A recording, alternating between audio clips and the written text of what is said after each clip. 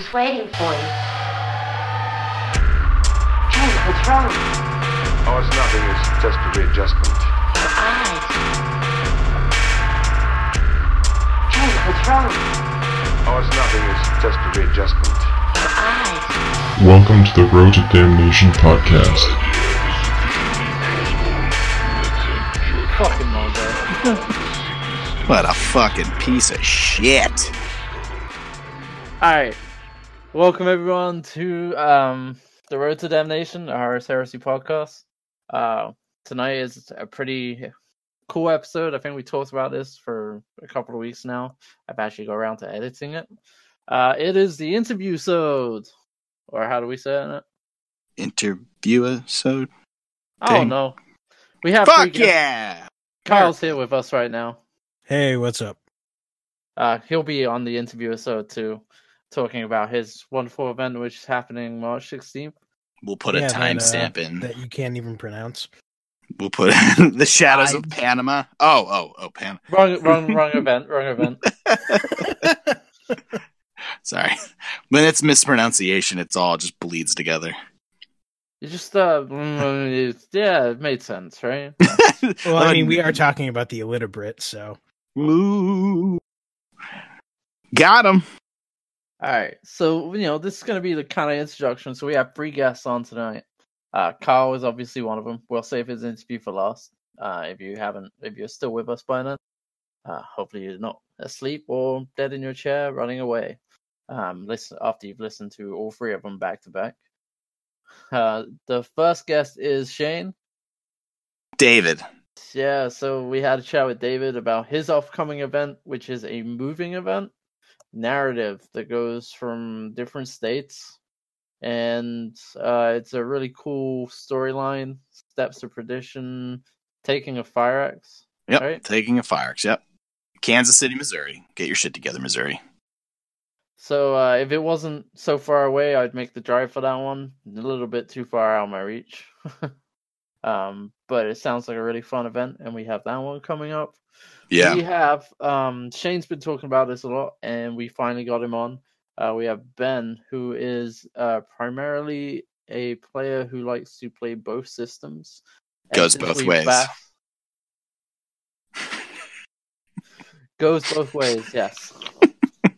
He's a 40k curious.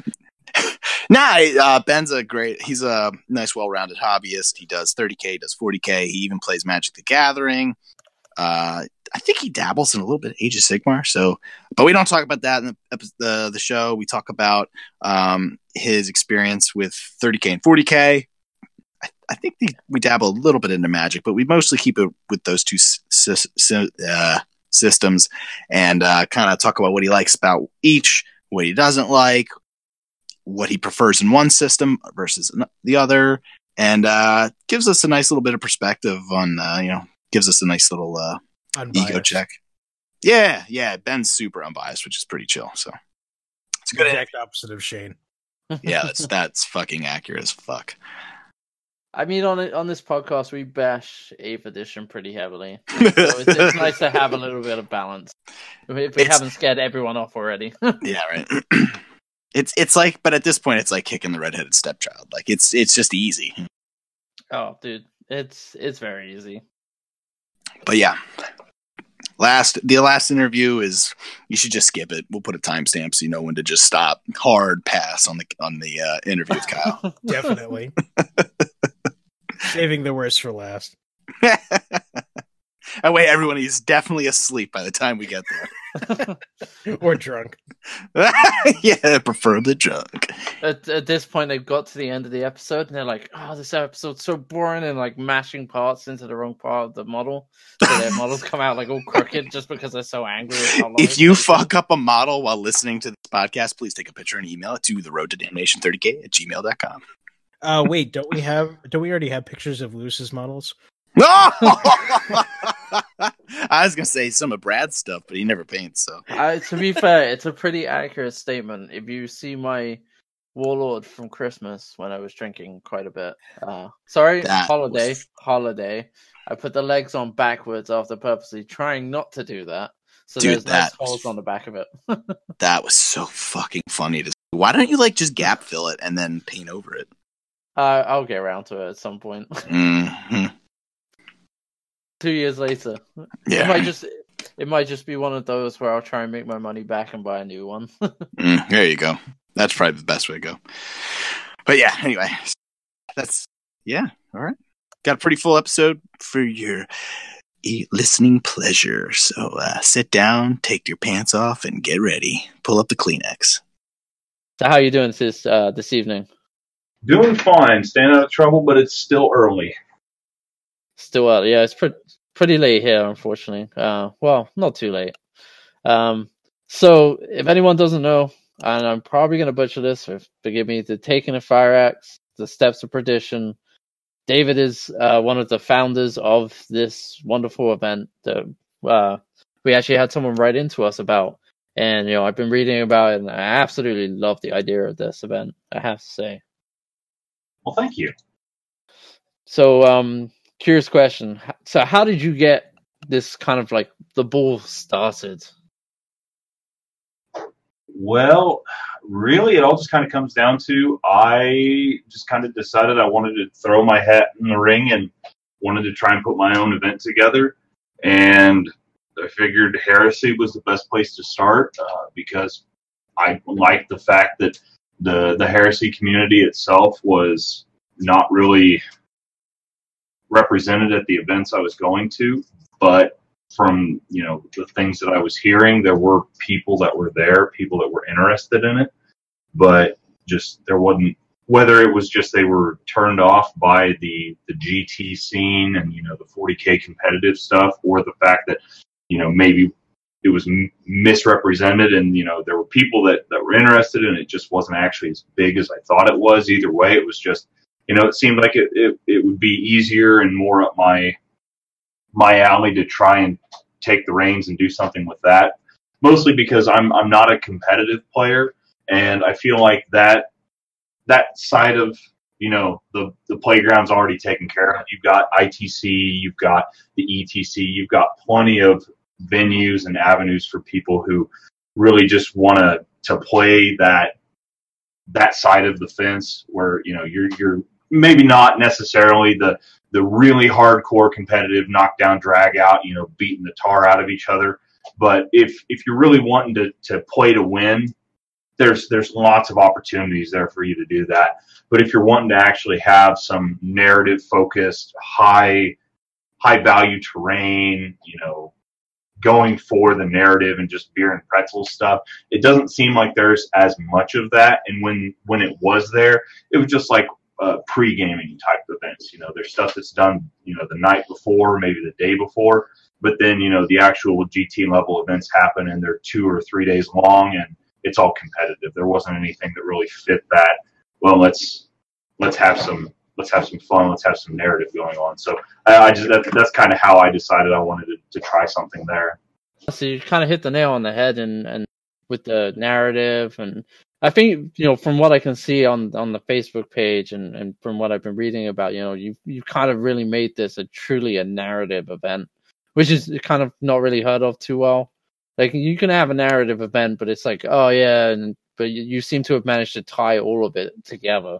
No, my question was, what? So you guys were advertising as a traveling event. Can you tell us more about that? That's very unusual. So yeah. So this all kind of started last year, and it was just kind of my own brainchild that.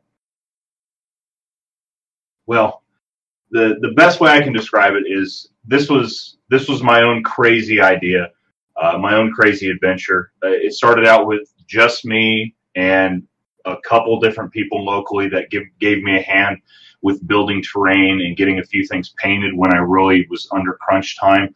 And outside of that, the only help that I had was a few friends of mine who operate GTs or run events that got me hooked up with actually getting the space necessary to be able to run the events. And that was kind of it. I mean, other than, obviously it's you gotta have the network. So, the friends that I've met going to the GTs I've gone to, the friends I've met online through Facebook and just through the community, through the hobby. So, the podcasters, word of mouth. So the core, like the work, I don't know. It feels weird because when you really boil it down, I was the one who did the work. I'm the one who got the prize support, ordered stuff, dealt with, the sponsors. I built all the terrain. I painted all the terrain. I did everything. I transported everything. I set everything up. I wrote the rules. I wrote the fluff and all that. But I couldn't have done it alone. Like I had to have I had to have that help. I had to have that network of people. I had to work with, my friends who are podcasters to get that information out there. I had to work with my friends who are active in the community to have them help spread the message and talk to them and see what they thought of stuff. That way, you can write rules and fluff till you're blue in the face, but until you have somebody else listen to it and give you feedback, you don't realize how well something works or how terrible something works or sounds until, you're not just, speaking into the void until something comes back at you. So last year it was a lot of work and it was a lot of effort, but it all just kind of started with I wanted to do something, and our first event was at the Flying Monkey Convention, and our follow-up event was at the Iron Halo GT that happened in the fall, and those ended up being about a month apart, and that was not the most opportune situation. I really would have liked it to be spread out more.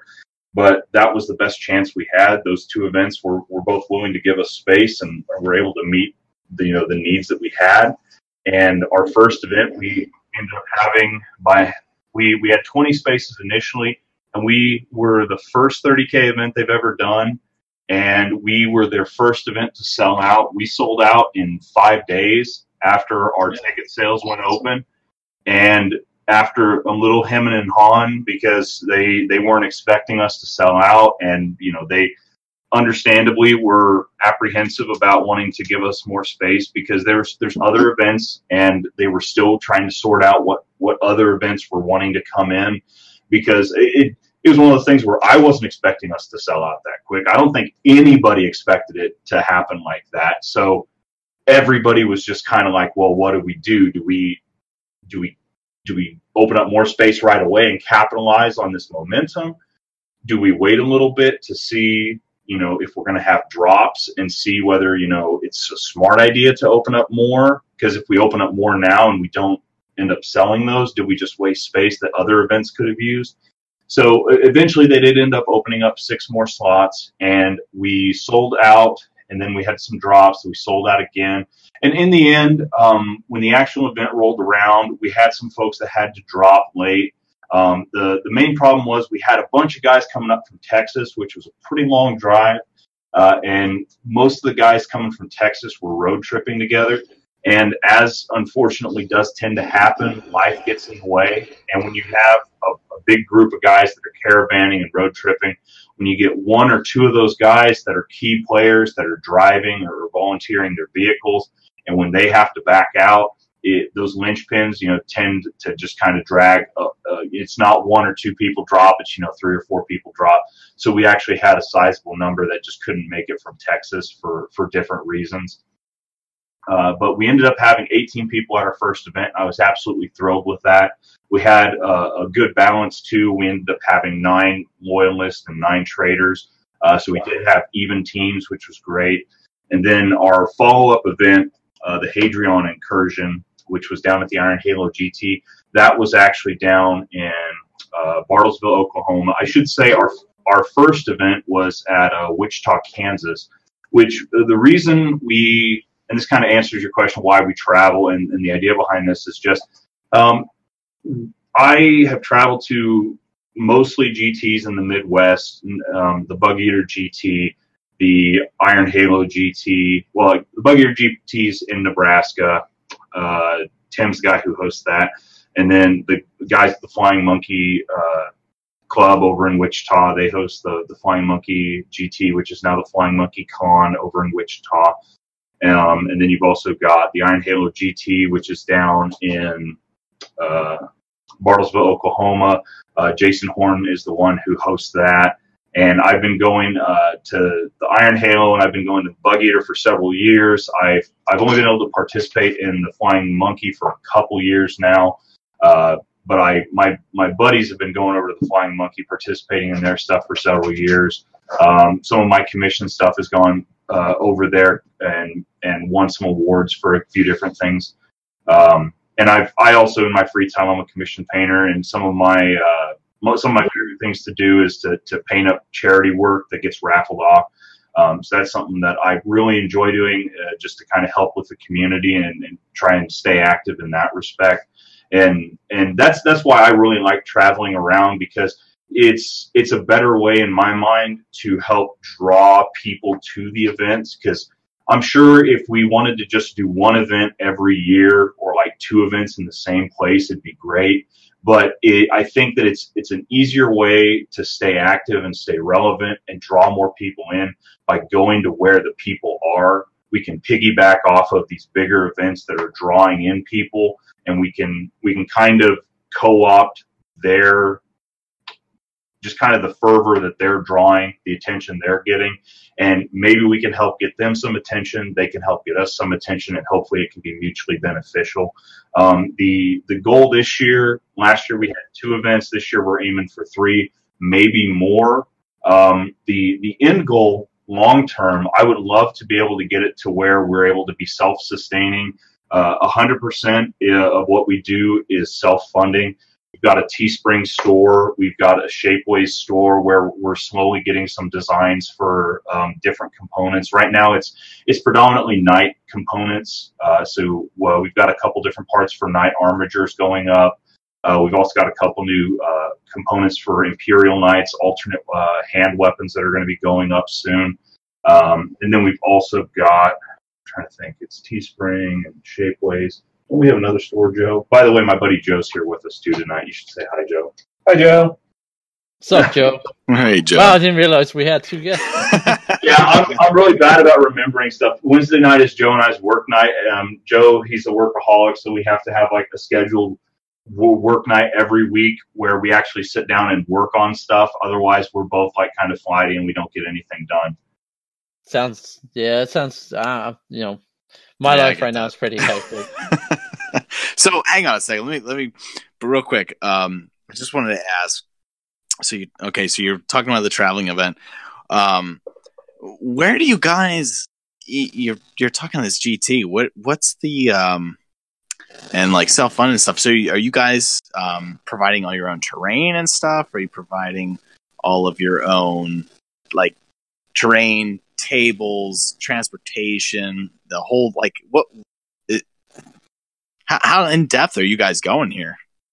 So at this point, we provided at the first event, we ended up providing, I want to say, what did it end up being? Was it 10 or 12 tables of our own? 12 tables total. So we had 12 tables total at our first event. By the time everything ended up, 2 were brought by one of our event attendees. He brought those just in case we needed them, and I don't think that counted the Zone Mortalis table that another guy brought just so that we could have some Zone Mortalis. So I guess in total we had 13 tables, 3 of which were brought by attendees. So I have at that time I had 10 fully painted tables of my own.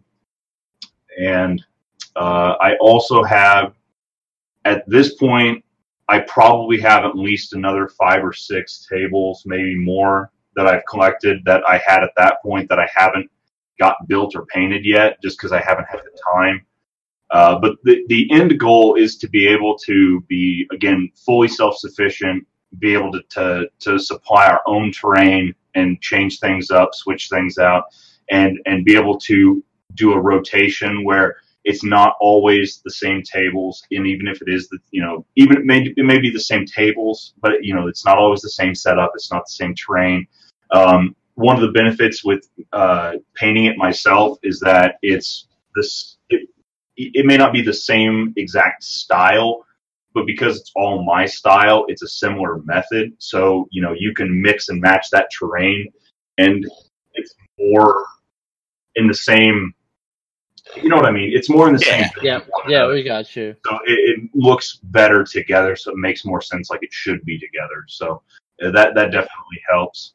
The end goal eventually would be the ability to be able to put on a 50-player event. So probably 25 tables. I store everything in my apartment. We put everything in plastic, the big Rubbermaid totes. I've got some steel shelving that we put everything in and slide up the totes into, and then underneath the gaming table, everything kind of slides underneath there too. It works.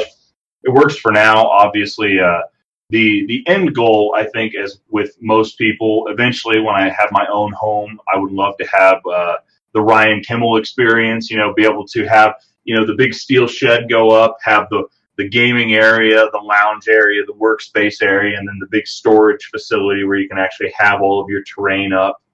That's the dream, but we're all not there in space-wise. I'm there with you.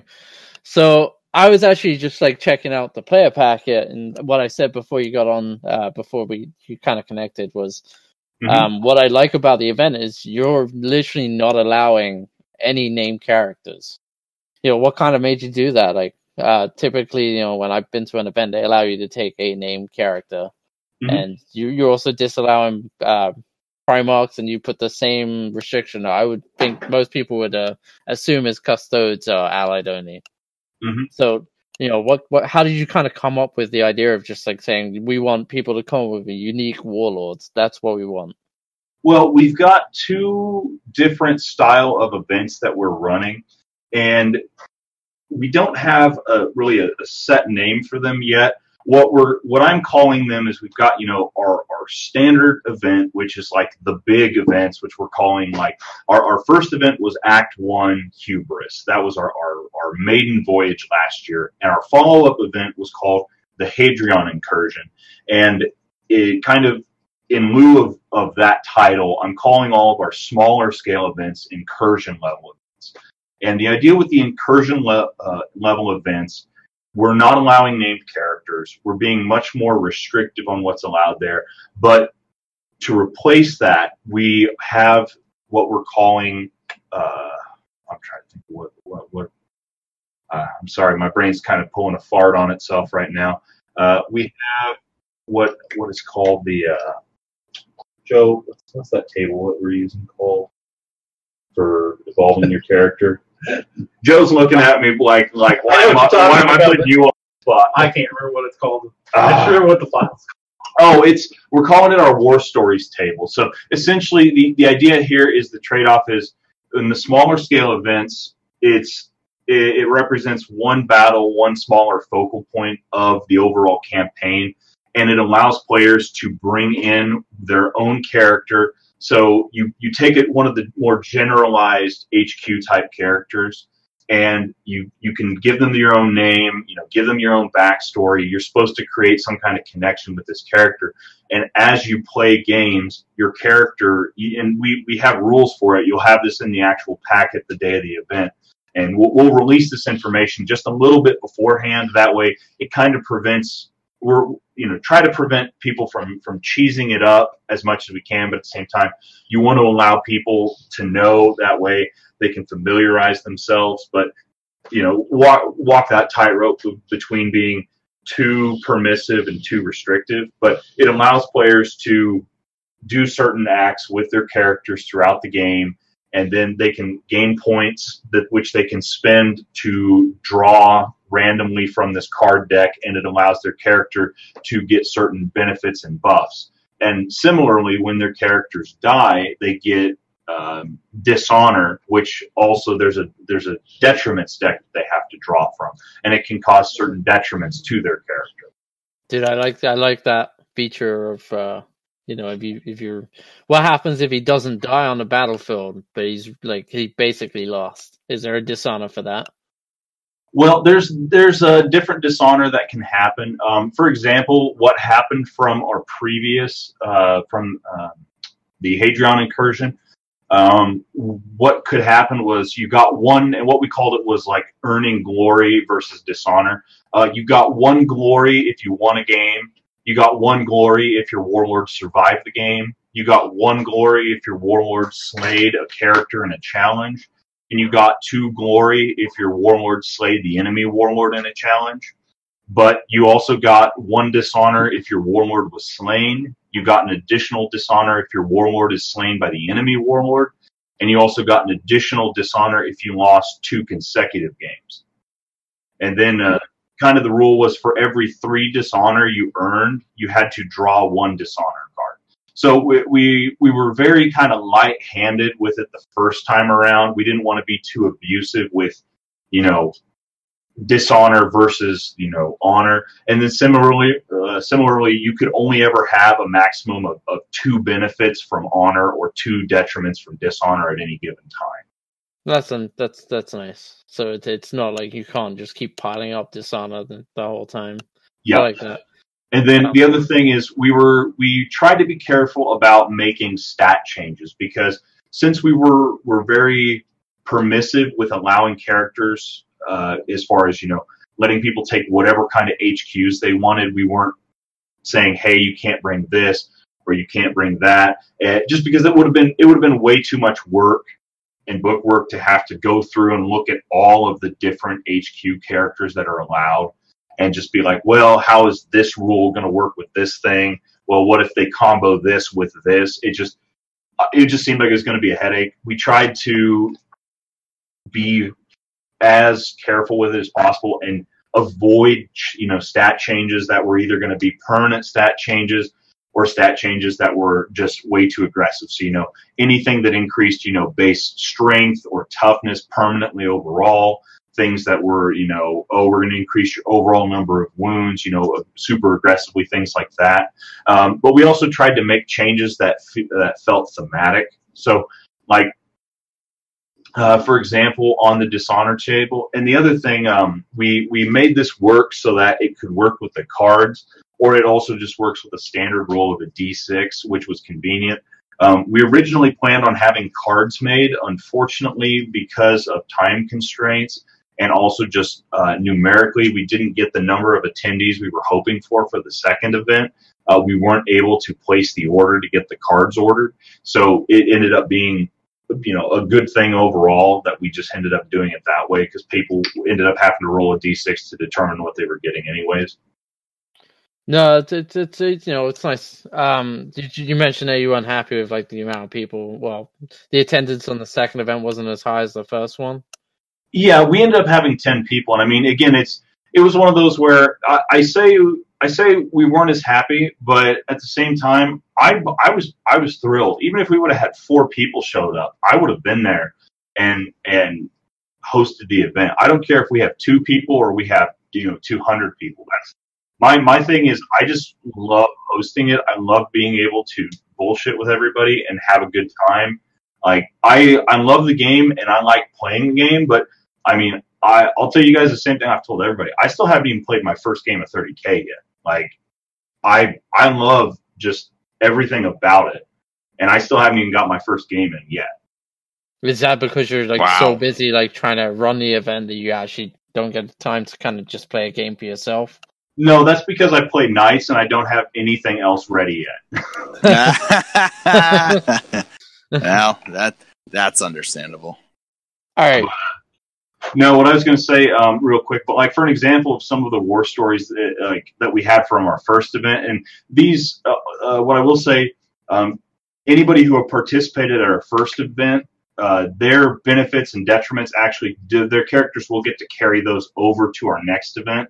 So that is the one benefit to bringing your character. It's supposed to motivate people to come to the incursion style events, because over the course of participating in those narratives, eventually your character that you've built up is going to get to participate in the overall campaign and start coming to the bigger events, where we will start allowing special characters, where we will maybe eventually start allowing Primarchs, we may start allowing, custodes armies and things like that as the campaign ramps up, as we get further into the system and things start to get dire and both sides start to get more desperate and start throwing more of their, more higher ranking forces into the fight. So it's going to be interesting to maybe see somebody's character that they've really built up after a while actually have a throwdown or a partial throwdown with, maybe the 10th captain of a legion, or maybe even, they just got a vaunted fight with, a Primarch and they ended up getting killed. And that's something else. Eventually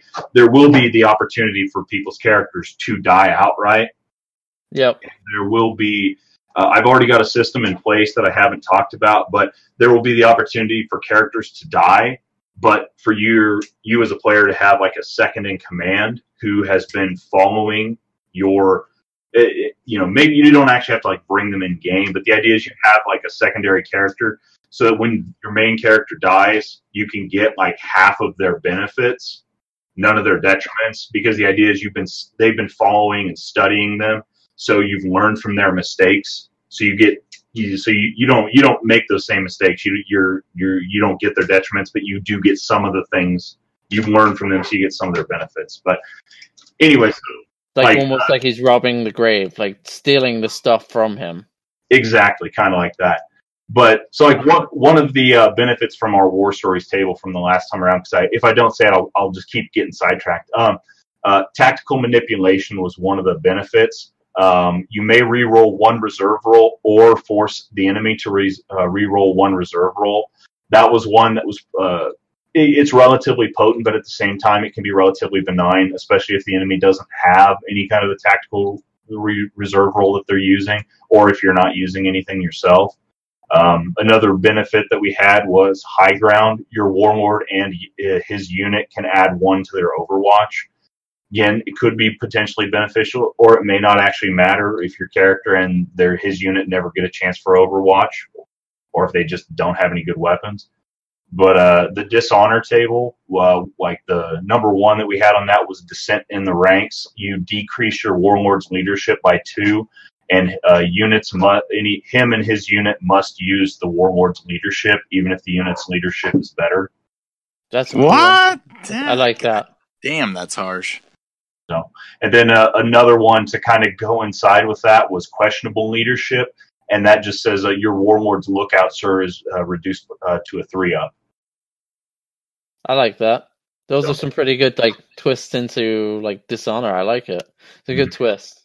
And again, it was never supposed to be anything that was incredibly invasive, but it's just supposed to be things that are reflecting the idea that your character is not performing as a leader should, and therefore, the guys that are fighting for him are starting to question his leadership, starting to question his tactics, and you're starting to see the ramifications of that. But there was a really fun one that I do want to touch on for that, and this one I was really proud of. Number 6 for that was fun. It's called Blood Feud, and your warlord gains hatred, and then it's the named character, and that rule only applies when facing that named character. So if your warlord ends up getting his ass handed to him by let's say one of you guys brings like a special named character, let's just call him Frank or whatever, and Frank beats him and he gets that, he gets hatred Frank. So if you guys end up facing each other again in another campaign mission, he now has hatred Frank. That's pretty dope. That's wow. That's a pretty sick rule. So before we keep going off on some what I'm gonna say is this is, and I feel like we've done this to everyone. I want you to sell me on the Steps of Perdition. Just sell me the event. Why would I want to go to this event? Okay. Well, other than everything you just said. Yes, other than pretend like I'm an absolute idiot, and I'm all right, why would I want to go to this? What's going to make me want to go out on Saturday, the 25th of May, to play this event? Okay, well, the number one thing is anything that I say to you right now is not going to do justice at all to the people that are going to be there. We've already got a bunch of people that have signed up. We've got some special gifts that we're giving out to people if you pre-sign. If you go ahead and purchase your tickets before January 1st. You get some bonuses. If you're one of the first 10 players to sign up, you get some additional bonuses in your swag bag. But that's all just like icing on the cake. The people that are going to be there, that is the reason to go. You're going to have some of the coolest, most relaxed, most enjoyable, fun-loving guys imaginable there. Everybody is just hilarious. They're great. I've never had so much fun in a room. I didn't even want to sit the first time I hosted this event and the second time I hosted our event last year, I didn't even want to sit at the table, like the head table. I was walking around the whole time. My legs were hurting and I didn't even notice it because I was having such a good time just BSing with everybody. But as far as the technical side, there's three main things that our events prioritize above everything else. Number one is the narrative. We do our best to provide a very strong narrative. We focus on giving you something that you can sink your teeth into, and we let you know the impact of what the game is. We give you narrative as far as the day that you're playing. We give you backstory on the planet and the forces, the factions, and the ramifications of the outcomes of the battles that you're playing. We do our best to try and give you feedback between the days. So how day one ends up, we'll let you know how that's going to affect day two. And then we let you know how that's going to, tentatively be affecting how things will go into our follow-up events and so on and so forth.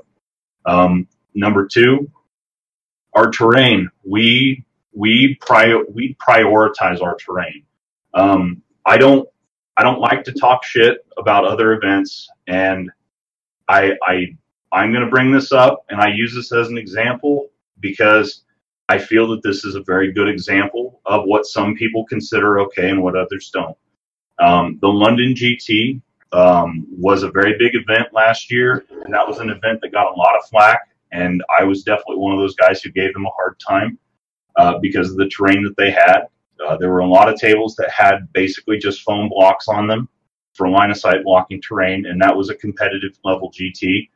And there were a lot of people who were very okay with that terrain because their focus, their priority was on competitive playing, and their focus was on leveling that playing field. And that does level the playing field when the terrain is predictable and it's repetitive, and you take a lot of the uneven factor out of it. But that's not something you're going to have with us. You're going to have these dynamic, multiple tier, multiple story tables. And this year, we've got some tables that we're working on that are going to have multiple stories, as in you're going to have Zone Mortalis up above, and then you're going to have 2 feet underneath it that are raised catwalks and close quarters, almost Necromunda style fighting.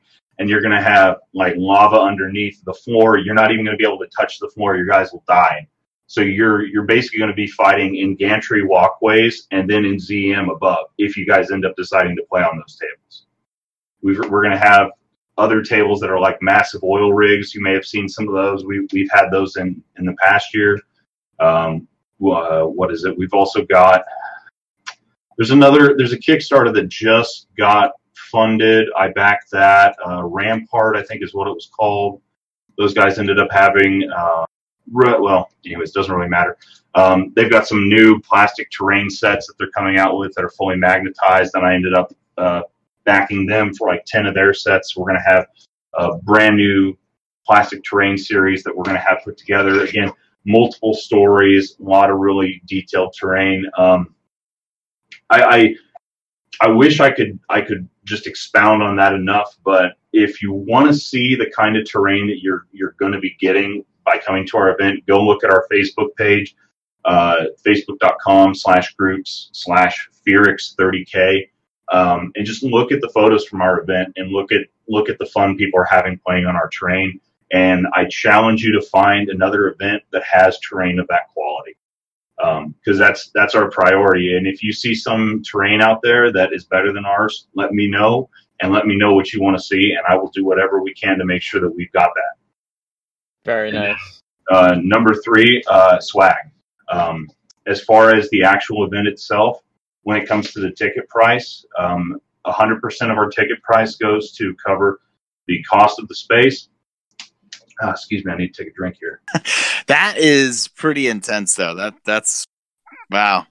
That's that's what you want ultimately. I think that's what the Heresy crowd is more interested in, is that super intense, like gritty narrative feel where, there are things in the game that can sway it wildly unbalanced. But that's the nature of the game, really, is not to so much be balanced, but more so to just be narrative and fun and kind of feel like you're contributing to something. And that's something we've definitely tried to incorporate here out on the East Coast as well. And it's awesome to hear that you guys are doing that out there as well. But like I was saying, and as far as our ticket price, 100% of our cost goes to cover the event space, and then the rest of that goes 100% to cover the swag bags and the prize support. And we work very hard to build lasting and beneficial relationships with sponsors.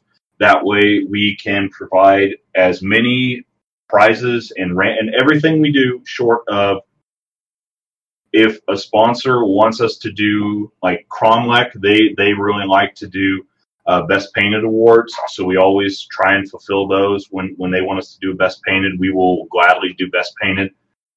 But otherwise, most everything that we do is a random draw. And at our first event, with 18 people there, we had enough prize draws that we went through everyone like 3 different times. Everybody got something. And we still had even more stuff that I somehow managed to forget at home and I wasn't able to bring. So we ended up having even more stuff at our second event to give away. So, that's awesome. And so that's the thing that probably stands out the most to me, is the fact that we had so many different companies that have decided to sponsor us and have stood by us and supported this crazy adventure from the get-go. And I mean, when you really sit down and look at it, I don't have any huge credentials on me. I'm not a big studio. I'm not a big GT goer. I'm not a big name. I don't have a podcast. I don't have any kind of big reach out there. I know people, but it's not like I know people, you know what I mean? So the fact that we've had so many people give us such positive reception and so much support, I really feel truly blessed and so thankful for it. And we just couldn't have done it without all of the support we had last year. And we've had several different sponsors from last year that have already committed to wanting to be seasoned sponsors for this year. And we've had other sponsors that have decided, they didn't participate last year, but they've also decided they want to help this year. That's awesome. Hammerhead Games, Mears Miniatures, Conversion World, Death Ray Designs, Beard and Brush Studios, Wargame Model Mods. All of those guys are going to be helping us out this year.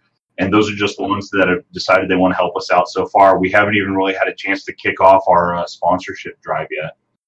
Wow. That's awesome. Yeah, that's really awesome. That's holy shit. Yeah, I that's something eventually one day we'll get to here on the East Coast. I know. I was gonna say I got to see if that extended family of mine out there in Kansas is gonna let me stay there for a little bit. That would be amazing. That sounds like an awesome event. I wish you guys were closer. I totally would be down to make that.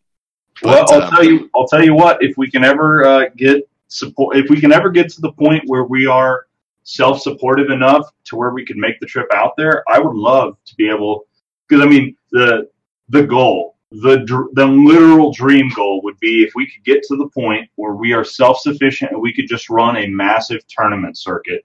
But I mean, it'd be great to be able to do 40K and 30K and just be able to say once a month, hey, this X weekend we load everything up and we're spending 3 or 4 days like maybe a couple days traveling out somewhere, and we're just we're setting up an event, running it, and then we're headed back. I would love that. That literally would be perfect for me. So that was pretty wild. That was taking fireworks, man. That sounds fucking awesome. That's going to be one really, really good event. I'm kind of jealous it's really far away. Yeah, bring it closer, man. Be cool. I will go. Make it on the East Coast. Yeah, there you go. Bring it to the East Coast. Heresy is exploding here on the East Coast and in North America. Mm. Mm. We're gonna make East Coast the place to be for Heresy. The premier location for 30K on the United States. Yep. You love that word premiere. You know, It's because just can't get enough it's of it. premiere. Duh. It's a yeah. See, Kyle gets it. All right, so that was an excellent interview. This next one with Ben, personal favorite. I played him. Excellent guy. Absolutely love hearing other opinions because we kind of have a biased opinion. Well, and the nice is Ben is so like Laid back. yeah, he's so like laid back and not like he is actually presenting like a logical argument, not an emotional. yeah, just being like, well, fuck you, you have cancer, and you're like, well, I mean, I got cancer from that statement, but okay. So it's a nice interview, yeah. So it's if you're like super anti-AIF, like most of us on the show are, don't skip this interview. It's actually really good. I did not have to restrain myself with him. It was awesome. So strap yourself in. If you put your pants back up, take them back down. Put a little bit of lotion on there. Get that skin moistened up because you're gonna need it for round 2. What's up, guys? I know that we kind of transitioned off into Ben's interview, but it turns out that got really messed up and it wasn't really legible. So we're going to have him back on the show at some point. It's going to sound like he was in the interview because we pre-recorded everything for this episode. So instead, we're actually going to live stream an interview with Mortarion. Go ahead and introduce yourself, Mortarion. Hello, this is Mortarion, Primarch of the Death God. Thank you for having me on today. What does it feel like smelling farts all day? Well, this mask, what it does is it's not really a filter. It enhances the flavors as they come in, and recycles them with my breath, with the odors that are coming out of my gut. So it's rather invigorating, I guess you could say. Wow, that's interesting. Okay, well, that explains a lot of your behavior there during the heresy, huh? Yeah. I mean, I don't know. It's my preference, you know. I mean, the thing is though that I can still smell the space wolves through all of this when I get around them. You know, it drives me nuts. Like, how does that happen? How do you still smell like wet dog through farts and stomach bile? You know what? I just don't get it. I don't get it. You know, it's a talent that I wish my Legion would be able to pick up on to smell that bad. But you know what the fuck. So you can't win them all, I guess. We're currently in the scouring because we're pretending nothing happened after the scouring. Can you still smell wet dog? Still smell only when they get close enough. You know, I mean, Russ is lost somewhere in the Eye of Terror, wandering around. Oh, okay. So every once in a while, when he gets close enough, you could smell him. You could, you know, smell the wet dog. You throw a bone, he runs away. And you don't have to worry about it anymore. All right. Well, that's an interesting perspective from Mortarion in the Eye of Terror. Thanks a lot. All right, so guys, remember, we will get Ben on. Ben, truly sorry. Don't know what happened to the audio for this. It's not legible. And guys, you're going to have to bear with us. This is like going to transition back into us pretending like we had the interview. All right. And that is Craigbot. Right. So, welcome everyone to the Road to Damnation, a Horus Heresy podcast. On this mini-sode, we have with us one of the, I'd say, organizers for the New England 30K group, Kyle. Hey, everybody, what's going on? And we also have Shane. Hey, I'm kind of here. It's like much less impressive. It's not nearly as exciting. I would like to say before we start off, hashtag fuck Brad. Yes. Got him. I'm definitely Team in hashtag. I'm team fuck Brad. Now, is that to do with the fact that you don't play on a loyalist? No, actually, I did in the New Jersey event. I did play Brad, and let me tell you, I fucked Brad. Oh yeah, Brad got nothing out of that game. I'm pretty sure. If I remember your first game, Brad got nothing. Yeah, that was the actually the infamous clip of when Brad's yelling with his nerd rage voice. Oh yeah, Chris was trying to record it and he sent it to his wife. Yeah. Jesus Christ! So yeah, that was a fun time.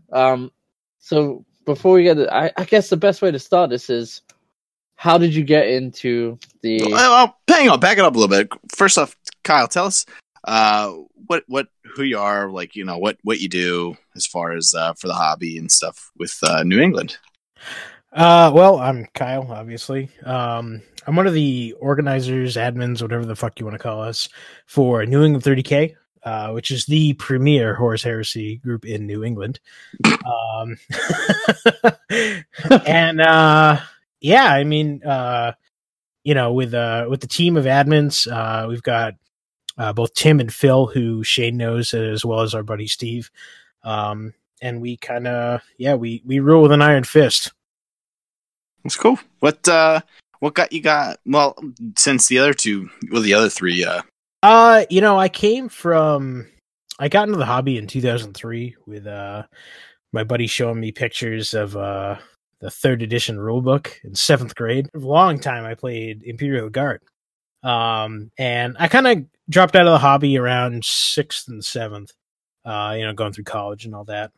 Got back in, and played a little bit of 8th. Quickly decided that was absolute fucking trash. So I was like, all right, what else can I do? And, you know, I'd been reading the Horus Heresy since it came out with Horus Rising. And I was like, well, fuck it. Why don't I try this and see if anybody plays? So it was actually only in December of 16 that I played my first 30K game. And that was with Tim. And I believe I won. So hashtag fuck Tim. Actually, realistically, hashtag fuck Galverback. That's fair. Yeah. Wait. Yeah, Tim ran those Galverback, right? Yeah, he still runs them. I forgot. Yeah, I don't know why I always associate him with Death Card now. I think it's just because he's been playing it for the last year straight. I know, but like, I've never. I think maybe I have played him in Death Card. Yeah, I have. That's right. I don't remember. Nova was a long time ago, and you were too drunk at Nova. I think I was the only sober person at Nova. Dude, that was quite an event. Let me tell you. Yeah, I will be in the Big Lamb Rejects this year. Nice. Yeah, me too. I had to apologize for my actions at one point at Nova. I did the Big Blam last year, and it was a lot of fun, but 180,000 points on the table is a fucking big game, and I just do not have that in me anymore. Yeah, nothing against it. It's just it's too much for me personally. It looks amazing, and I love that guys actually play that because I like to spectate and, you know, shit talk on the side, but I definitely don't want to participate. I think the plan for next year is if they have a 28 mil Adeptus Titanicus, I mean, you know, participate in that. That would be fun. I could get behind that. That would be fucking dope. Like, have a big ass Titan walk, but in Titanicus scale, like the Titan Owners Club do. Well, Titanicus rules. Well, yeah, but that's what I mean. Like, kind of similar to like how the Titanicus Titan Owners Club does. Yep, that'd be dope. Yeah, I feel like that is the problem with those large battles. They look epic, but there's so much going on and there's so much chaos. Trying to keep it into a timely fashion is quite crazy. Yeah. It's also hard to justify, I think, like how destructive Titan class weaponry is with the current rule set. You know what I mean? Like, we have the D table, but I don't think it really describes it. It's shit. Yeah. No, I talk about this in our previous episode.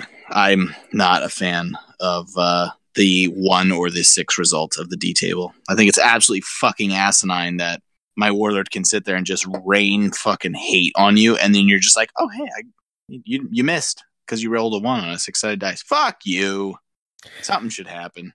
Yeah, I also think that on the D table, if you roll a cover save, it should remove the cover. I think it's yeah. Like if you manage to save yourself behind a little tiny tree, That tree should just be. You should just take it off the table afterwards. Like that tree's fucking gone. Yeah.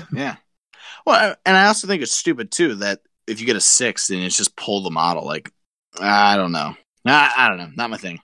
Yeah. I mean, it's pretty funny. When you roll a 6, you're like, yeah, I do D6 plus 6 wins.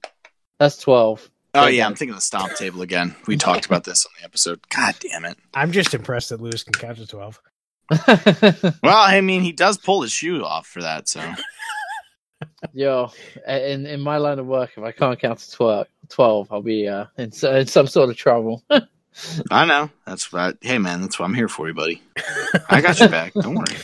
Text up Shane all the time. Hey, what's 8 plus 3? 8 plus 4. 1 plus 1 is 11, correct? Yes. You just add the two together. So, at Nova, you had Sons of Horus. Was that your first Legion that you picked?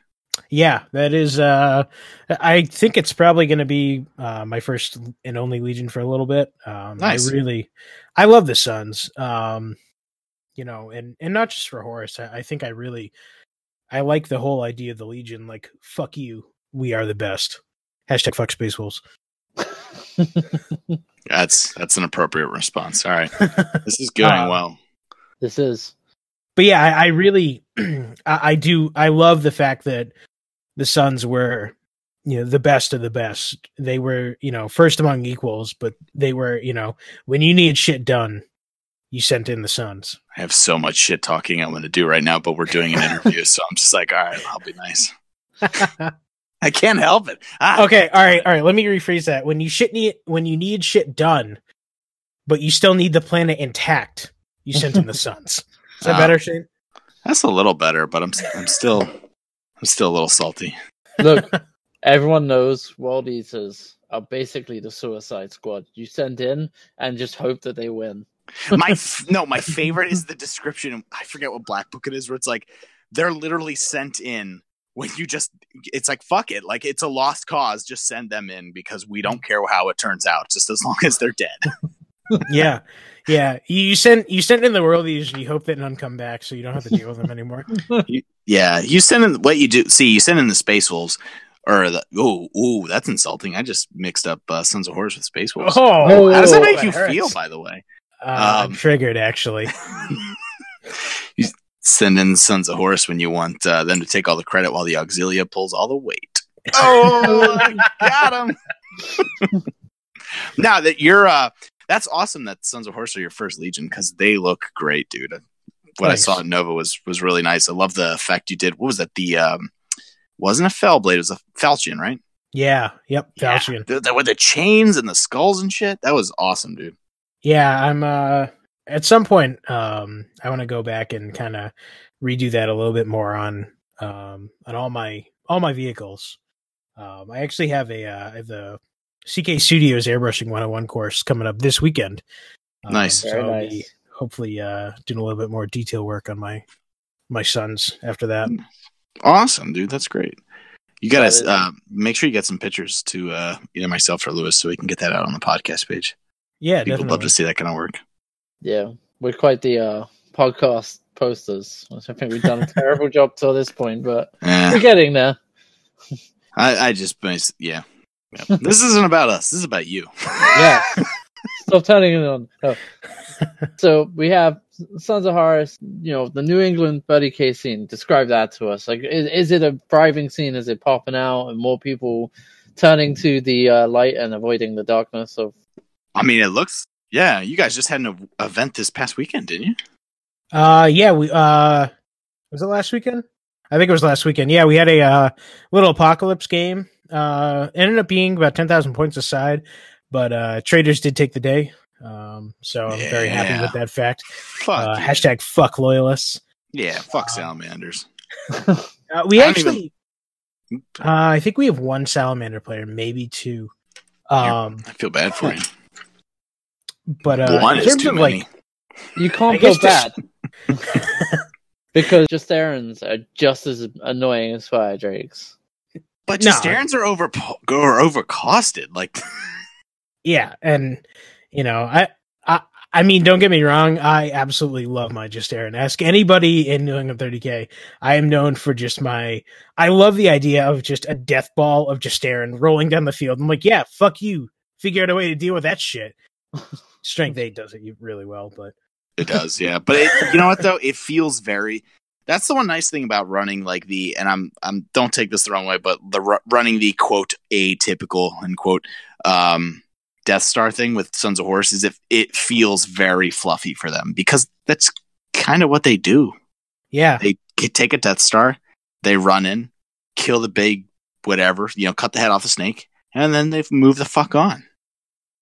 Yeah, I'm actually I'm coming up with a 2,500 point list for my dream team, which is going to be Horus and I think 17 Justarin in a list. Shit, dude. Are you putting him into Mastodon? Because that would just be awesome. No, so it'll be Horus and a Chaplain, just Artificer armor, and 8 Justarin, 7 Justarin, and a Special K. Okay. The other 10 Justarin will be in 2 squads, and they get Anviluses as dedicated transports. Uh-huh. Not a fun and then 2 Lightnings with absolutely nothing on them except for the las cannons just to come around and, I don't know, annoy people. The what? What on them? I'm just going to have 2 Lightnings, just like plain, but just with the las cannons just to run around and, hey, you know what? You might get a lucky pen. And what's the Rider Warrior running again? So that I think I can actually run as the Long March, but do not quote me on that. I really haven't fleshed out that list enough. Well, if you can, you should run as Primarch's Chosen, right? And then I could, and then put him as a. But I love the Long March. It honestly that is my favorite Rite of War. It has saved me so many times because I normally. I run my guys up the field. I'm not big on drop pods or anything for the most part. That new list is different, but having fleet in no man's land is amazing. That's true. And just being able to potentially reroll that charge and it's so good. Dude. That's true. I'll go for like the longest charges with the Justarin. So I'm like, oh fuck it, you can Overwatch with your 2 bolter shots. I'm not really worried about that. And then let's see if I can get this. Would you on the same level Justarins, Gal Warback, and Fire Drakes? No, they're not. I would actually put Gal Warback a little bit higher because they've got T5, and T5 is fucking nuts. Like when I played against Chris. Holy shit, in his fists with T5. That was the Justarin don't often die in close quarters, but they died. But then I just killed them with plasma guns. And that's due to his Rite of War that he runs. The Stone Gauntlet. It's so good. It's a tough for anyone that's a tough list. Yeah, Stone Gauntlet is tough, but it's fun and it's fluffy, and honestly, I think steering the conversation a little bit back towards New England, I think that is a great way to describe our meta is we are super fluffy. Like we don't have a lot of whack faggots. We generally like chase them off or make them mend their ways. Good. But we are, I mean, not to kind of like toot the admin team's own horn or, Shane knows most of us and knows, how we like to play and how we like to see games run and everything. And we really push that narrative down on our players. Yeah, Phil runs this. What the hell is that? That destroyer list? Oh yeah, his Ultramarines destroyer. Yeah, I don't think he's ever won a game with it. Oh no, he's won. He'll tell you he's won against me because for some reason, running my fucking World Eaters, that I'm like, okay, like I pride myself on these World Eaters lists, and somehow Phil rolls up and just fucking Leroy Jenkins me and just fucking smashes my shit in every time. Like I need a 5-inch charge, I roll a 4. I'm like, what the fuck is happening? So in the first game of Eris the Eris was the system that New England 30K was playing in. I played Phil in like the first event because I was brand new and whatnot, and I remember Phil attempting he had to kill like 2 of my dreadnoughts or whatnot. So he charges my Mortis dreadnought with his Delegatus, and he's got melta bombs. and he fails 2 armor saves from getting stepped on. Oh, yeah, he does have really bad luck with those dice rolls. Yeah, he does. Except against me, it'll be like you need a 6 to instant death. You need a 6 to instant death Angron. Oh, I got a 6, and I'm like, what the fuck is happening right now? All right, let me just pass this 3 up armor save. Oh, there's a 2. All right, well, fuck me then. Okay, see you guys. I'm going home. Pretty sure you had that luck when we were playing Titanicus, so. Oh, did I roll poorly? I don't really remember. Except from taking out my warlords. Ah, fuck you, couch. Fuck you, warlord. That dude. So, just being on the New England page, you guys run a bunch of different events. And you were telling me a bit about that, so tell me a bit more about that. So we've kind of, because we do have kind of a big admin team for the amount of players that we have, we're able to very well split up the duties. So I was telling Lewis earlier that basically we've kind of split everything up between the 4 of us. So I'll do, I think I'm in charge of 1 or 2 events this year. I think 2. And I kind of also like take charge of the traders and like rally them and whatnot. Steve does another 2. He kind of leads our APOC games, and he also does all the loyalist stuff. And then Tim and Phil, they're kind of like the specialist games. So Tim also does the militia because he's big into that right now. System PDF and all this stuff, because we're kind of building our narrative out for 2019 to have an entire system that we're going to be fighting over, or I think it's a sector actually. And then Tim is also doing the Battlefleet Heresy stuff, and then Phil's going to be heading up our AT and something else. Sorry, Phil. No, it's awesome. It's nice to see a bunch of different heresy related games in the same platform all coming together, and it'd be pretty cool. Something that we could all learn from. I know NJ can. Yeah, I'm actually going to attempt to come to the first Betrayer event. So, ooh, look at you go, huh? Yeah, Betrayer, he's going to make it to the NJ event in the 23rd. That's 2 in 1 month. Yep. So the NJ is actually really easy. Because Chelsea is family. That's where I went after your event, Lewis. Nice. They're only like 25 minutes away. Well, which part of NJ are they in? Bridgewater? Okay, I know Bridgewater. That's not too far. Yeah. I mean, I just pretty much hopped on like these back road highways and, almost got eaten by the Jersey Devil. But well, that's I mean, the minute you cross over the bridge, you're just like, oh god. But yeah, I definitely want to try and do a little bit more traveling this year,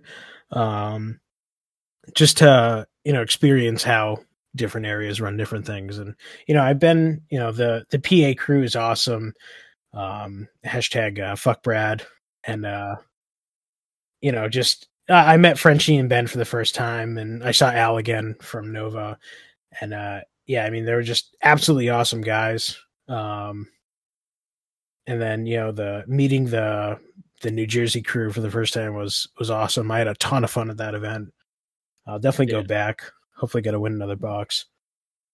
Oh, that's awesome, man. We appreciate it's always nice to hear it's nice to hear other gaming clubs affirm that we're not dicks, because sometimes you can think you're not a dick. Oh, well, I mean, I knew that. I know you're not. Oh, gotcha.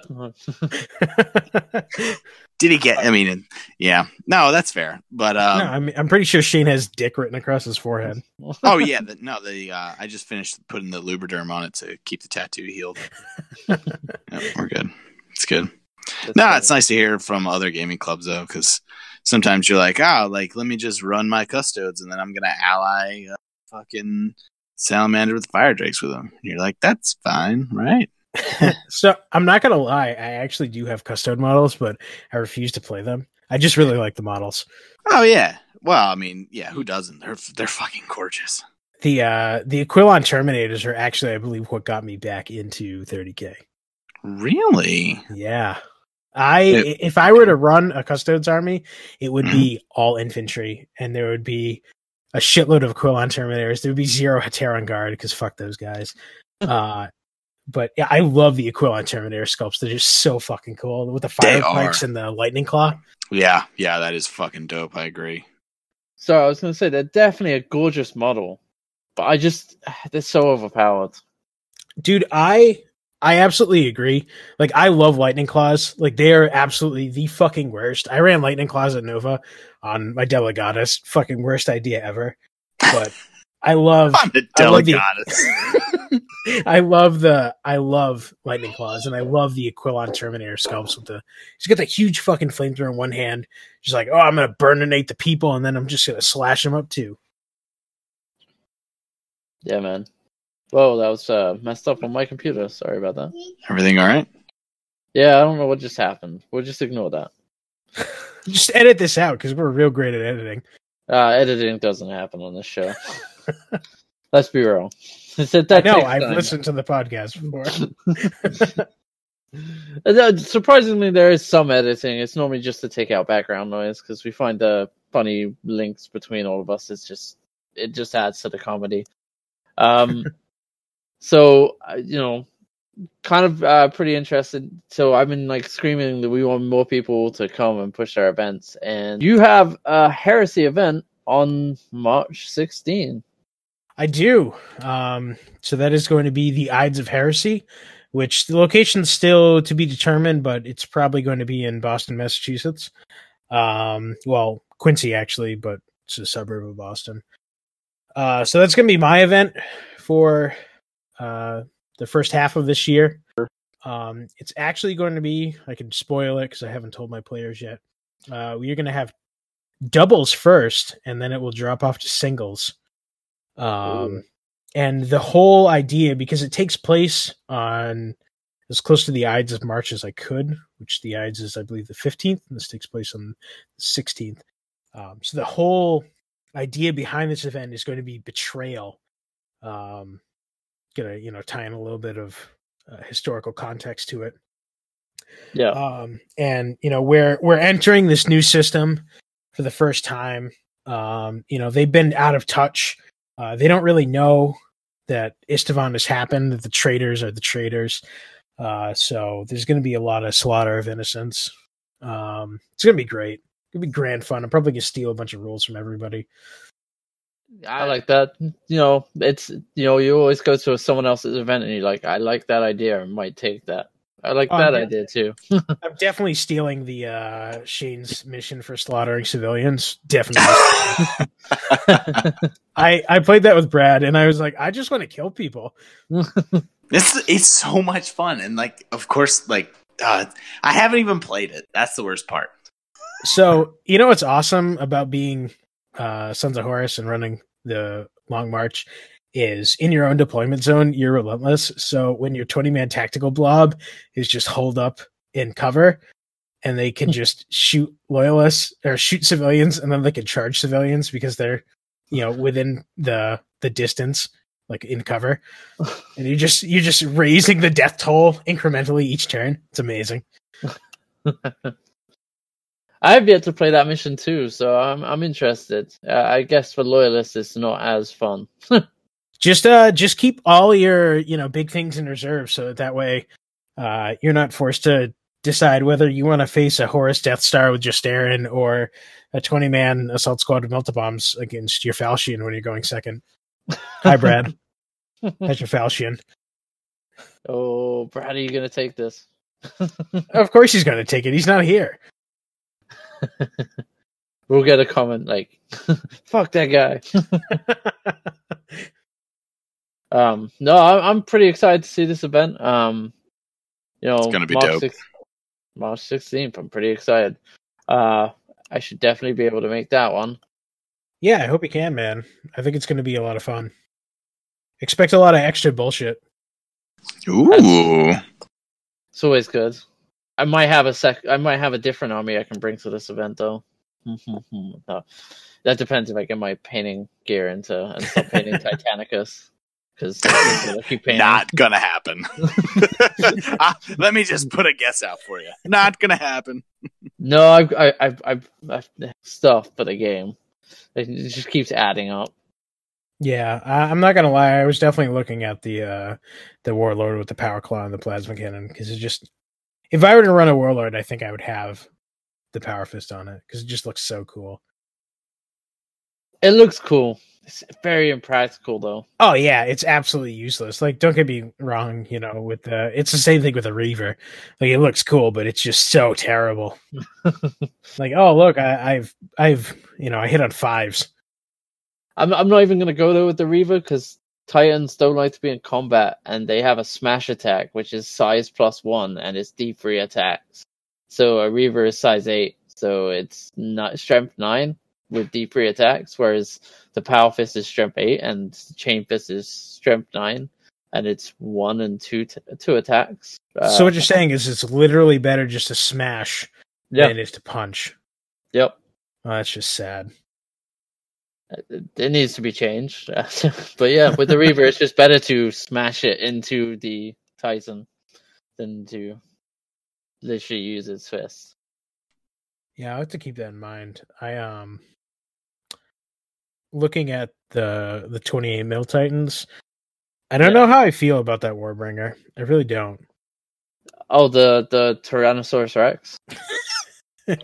Yeah, let me tell you how you feel about that. It's shit. It's 100% shit.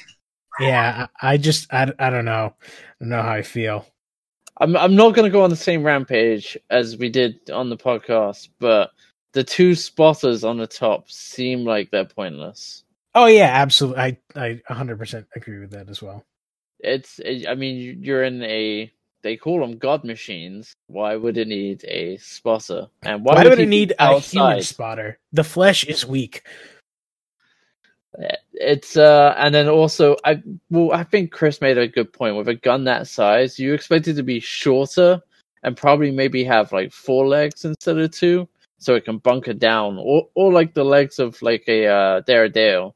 So when it does fire the big weapon, it's kind of anchored into the ground. Yeah, or just like, I don't know, they could even do, like on those the big cranes where you get the supports to come out on the side, like something like that to brace the Titan. Because I mean, think about how much recoil impulse you're going to have off the quick gun. It would be pretty funny if it had like an effect in the game. Games Workshop, you should take notes. Where you fire it, and then on a roll of a 1, the Titan falls over. No, it actually, you push it back, and anything it crushes dies. It's just it can't deal with firing the big gun. No, it's actually it's a funky looking model, and they're pushing so hard for it. I guess they're so proud of it, but it's also like a like AP3. Like, it's supposed to be a Titan killing gun, and it's AP3. Like, what are you doing? I think I've bashed this enough. I don't know what they were doing. They were probably drunk, and they were like, imagine if it had like a big gun on top. That kills Marines, because that's what you want to shoot with your Titan weaponry. Yeah, I don't know what I've done. That's what a Reaver Gatling blaster is, though. It's like 6 or 8 like Marine killing templates. Bye. That's if you play Titanicus and you see these weapons, you have to assume they're bringing some sort of infantry or lighter armored vehicle that these guns will be useful against. Because as of right now, they're just void shield weapons. Drainers, yeah. Take the void shield out and then hit them with the heavy weapon. I hope so. I have a bunch of old epic Imperial Guard stuff I'd love to use again. Yeah, man. I'm feeling like it's probably going that way, because once they get through majority of the Titan classes, what's next? Vehicles. Then after that, like heavy weapons squads. Yeah, flyers too. I know Phil wants to do some Aeronautica Imperialis. All right. So to round this off, so this isn't like a completely really long minisode, which generally ends up happening. So we're in an elevator. You got 2 minutes to tell me why everyone should come to the event on March 16th. Give me your best elevator speech. Well, You should come to the event on March 16th if you want to play with adults who have fully painted armies, because that is one thing that NE30K is pushing, is fully painted and based for 2019. It is a necessity for events. And you want to deal with good people who want to have fun, and you're not going to cry when extra bullshit happens to you, because there's points of interest and there's shit that is not fair, and it's designed not to be fair but fun and fluffy. And yeah, you want to have a good time, and you can go see Boston afterwards. You can go have dinner in the city, stay over, whatnot. If you guys are traveling that far, definitely recommend that. Also stopping off to a medical marijuana place. Not even just medical, man. Now it's like anybody can go out there and buy whatever they want. So there you are. 2 reasons to go to. Following that, we always ask, which Legion do you hate the most? It can be game-wise. It can be fluff-wise. It could just be like, I generally hate this Legion. So, Legion, it would have to be Space Wolves, but I feel like they've been done to death on this podcast, Shane. Hey. I'm actually What? Ridiculous. I'm actually going to call out my buddy Steve. Okay. Because Steve runs Loyalist Luna Wolves, which is such a fucking Get the fuck out of here. And I like to give him shit at every opportunity. So yeah, I'm calling you out publicly, Steve. Fuck you on your fucking bullshit. Ooh. But can I just take a moment to say, that sounds really fucking cool. Yeah, he runs like drop assault and everything. Oh, that's okay. That's cool. Is the leader of his army Garvio Loken? No, it's not actually. He usually uses like a custom Praetor. It's like Mikhail something. I don't know. I've killed him like half a dozen times, so he used to keep coming up with new names. Ouch, that's harsh. Yeah, I try to fight Steve whenever I can. And I love Power Fist because it doesn't fucking matter. You lose one save and you're dead. That is true. It is. You got a nice squad and it's doubles him out. That's it. Game over. Yeah, good night. All right, so we got the Legion you hate the most is Luna Wolves because Steve plays them. Hashtag fuck Steve. Hashtag Fuck Steve. So it's pretty cool though that he plays Luna Wolf. Does he have him painted in the true Luna Wolf? So then the final and thing we like to lean out on is a funny story. So I kind of alluded to it earlier, but at the New Jersey event, I was playing Brad, and hashtag fuck Brad. Hashtag fuck Brad. And I had already shot my Spartan at something, and I was like, oh, I can power the machine spear. I've got this heavy bolter.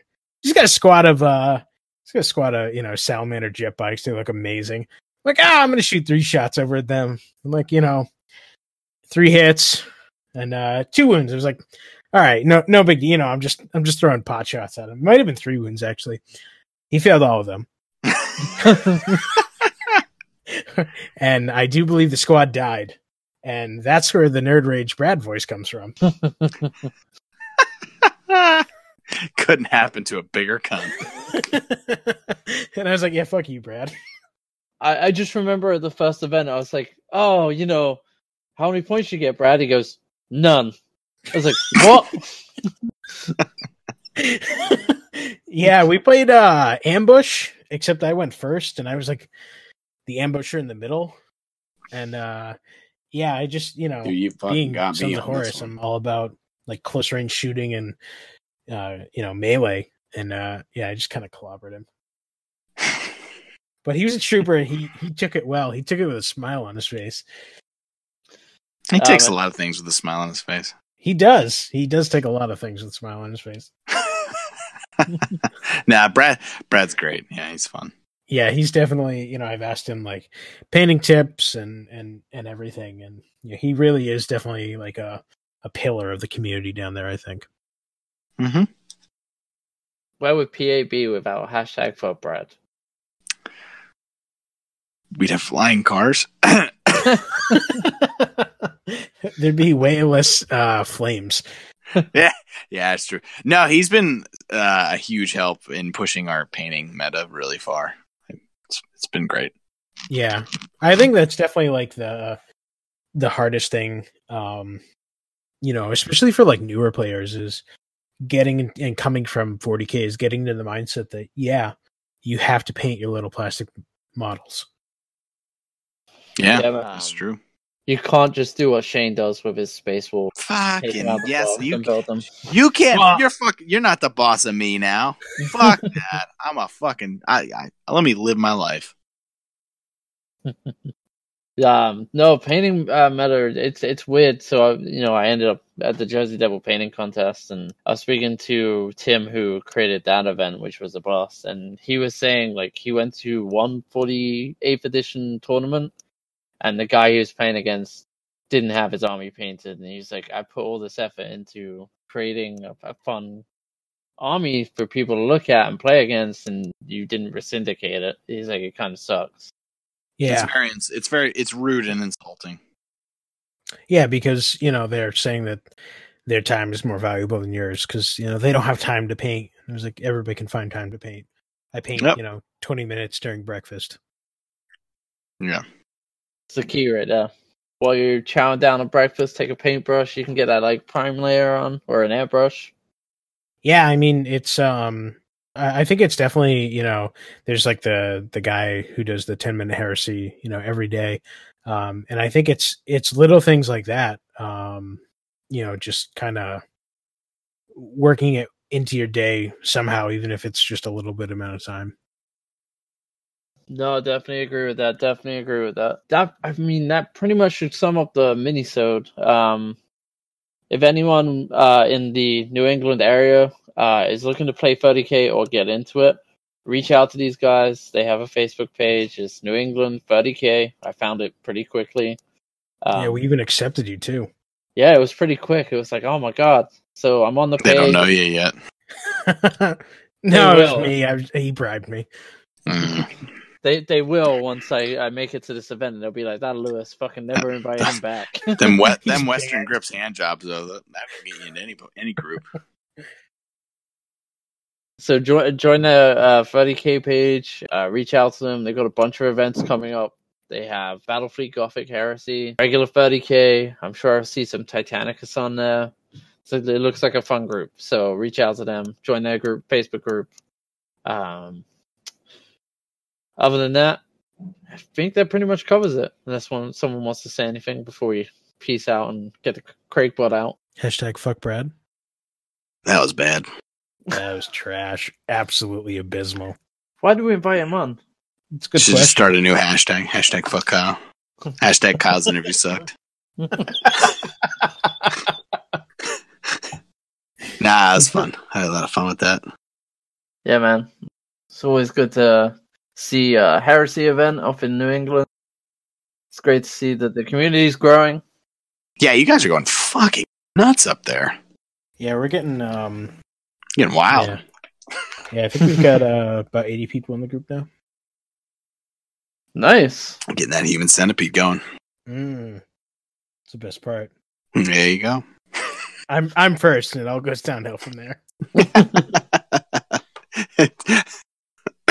Shane, you're next. That's fair. I'm also equally abysmal. That human centipede. Oh, Wait, you want to be a part of it? no! In my head, I'm like thinking of the South Park joke where he's like cuttlefish and asparagus or ice cream, and the guy's like, "I will eat the cuttlefish," and he's like, "Oh no!" See, I don't watch South Park. It's fair enough. Your mind hasn't been tainted. Nah, Oh, I'm pretty sure his mind is already tainted. it just didn't need any help. Yeah, no. So, But yeah, kind of recap. We've had an event that's going on.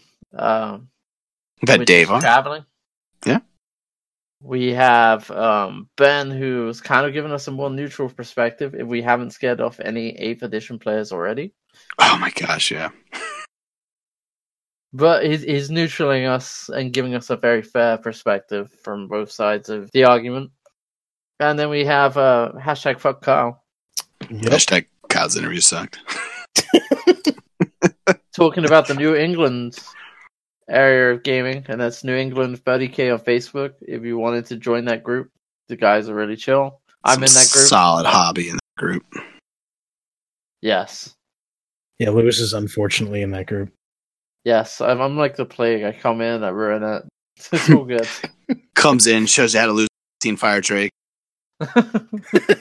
So you keep him in this vehicle. Allow the vehicle to be surrounded, and then you just lose the whole squad. Why not? That's how Vulcan did it. That's how America does it. Oh man. So yeah, got to find out there's an event March 16th. Gonna be a great time. I will be there for that. I'm planning on it. I don't know what I can bring yet, but I'm hoping it's It better be a painted army because it is a painted event. In that case, I'm going to bring my owlbears. I'm just going to bring 7 owlbears. And I'm going to bring Space Wolves. Because no one can ever question it. Yeah, I mean, they're already pre-painted on the sprue. Don't even have to clip them out. Just throw the sprue down, put a glob of blue tack on it, and you're good to go. And a clear base. And then what you got to do is talk about how they're not their rules are not inherently better than everyone else in the book. No, it's totally a -1 to hit is totally fine right off the bat.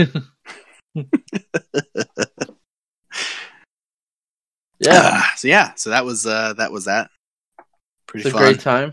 Yeah, it's a good episode. Hope everyone enjoyed it. Remember, this will be coming out after our last episode, so if you guys aren't aware, we are taking over the closer patches. Well, I've done it twice now.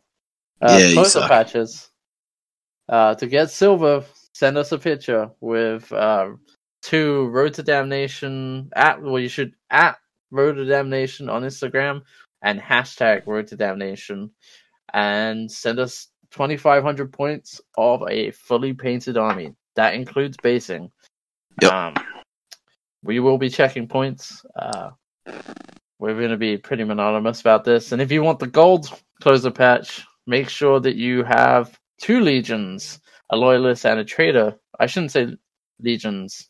2 armies, loyalist and traitor. And you can't have a militia army and just be like, you can do both loyalist and traitor. That doesn't count. Same goes for Alpha Legion. There you go. But if I had a Alpha Legion force and a militia force, could I get the gold closure patch? I don't know. Sure, why not? Putting you on the spot.